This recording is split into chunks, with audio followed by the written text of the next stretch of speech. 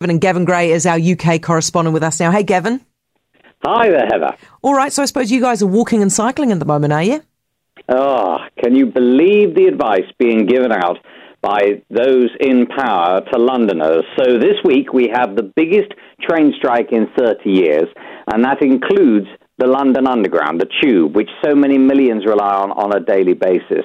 The strike is over pay, as you would have thought, and conditions, and is covering Tuesday, Thursday, and Saturday. Why alternate days?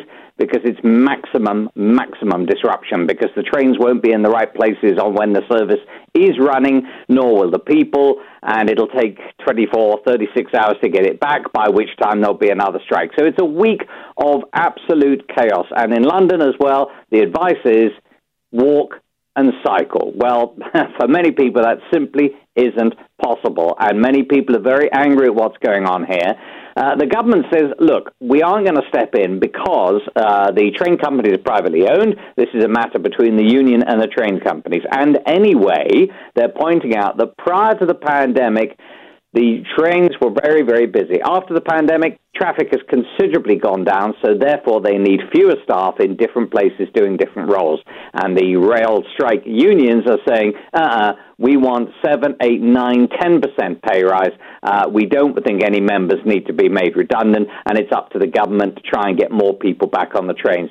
This I see going on much of the summer, sadly, unless today's last-minute talks work. How would you describe this, the loss of seats for Emmanuel Macron? Is it a spanking, or is it just kind of a light loss? No, I think it's pretty much a bit of a spanking, and is now going to define, I suggest, the rest of his presidency. That's because he needs control of the French National Assembly to push through his policies, to push through what he wants to do.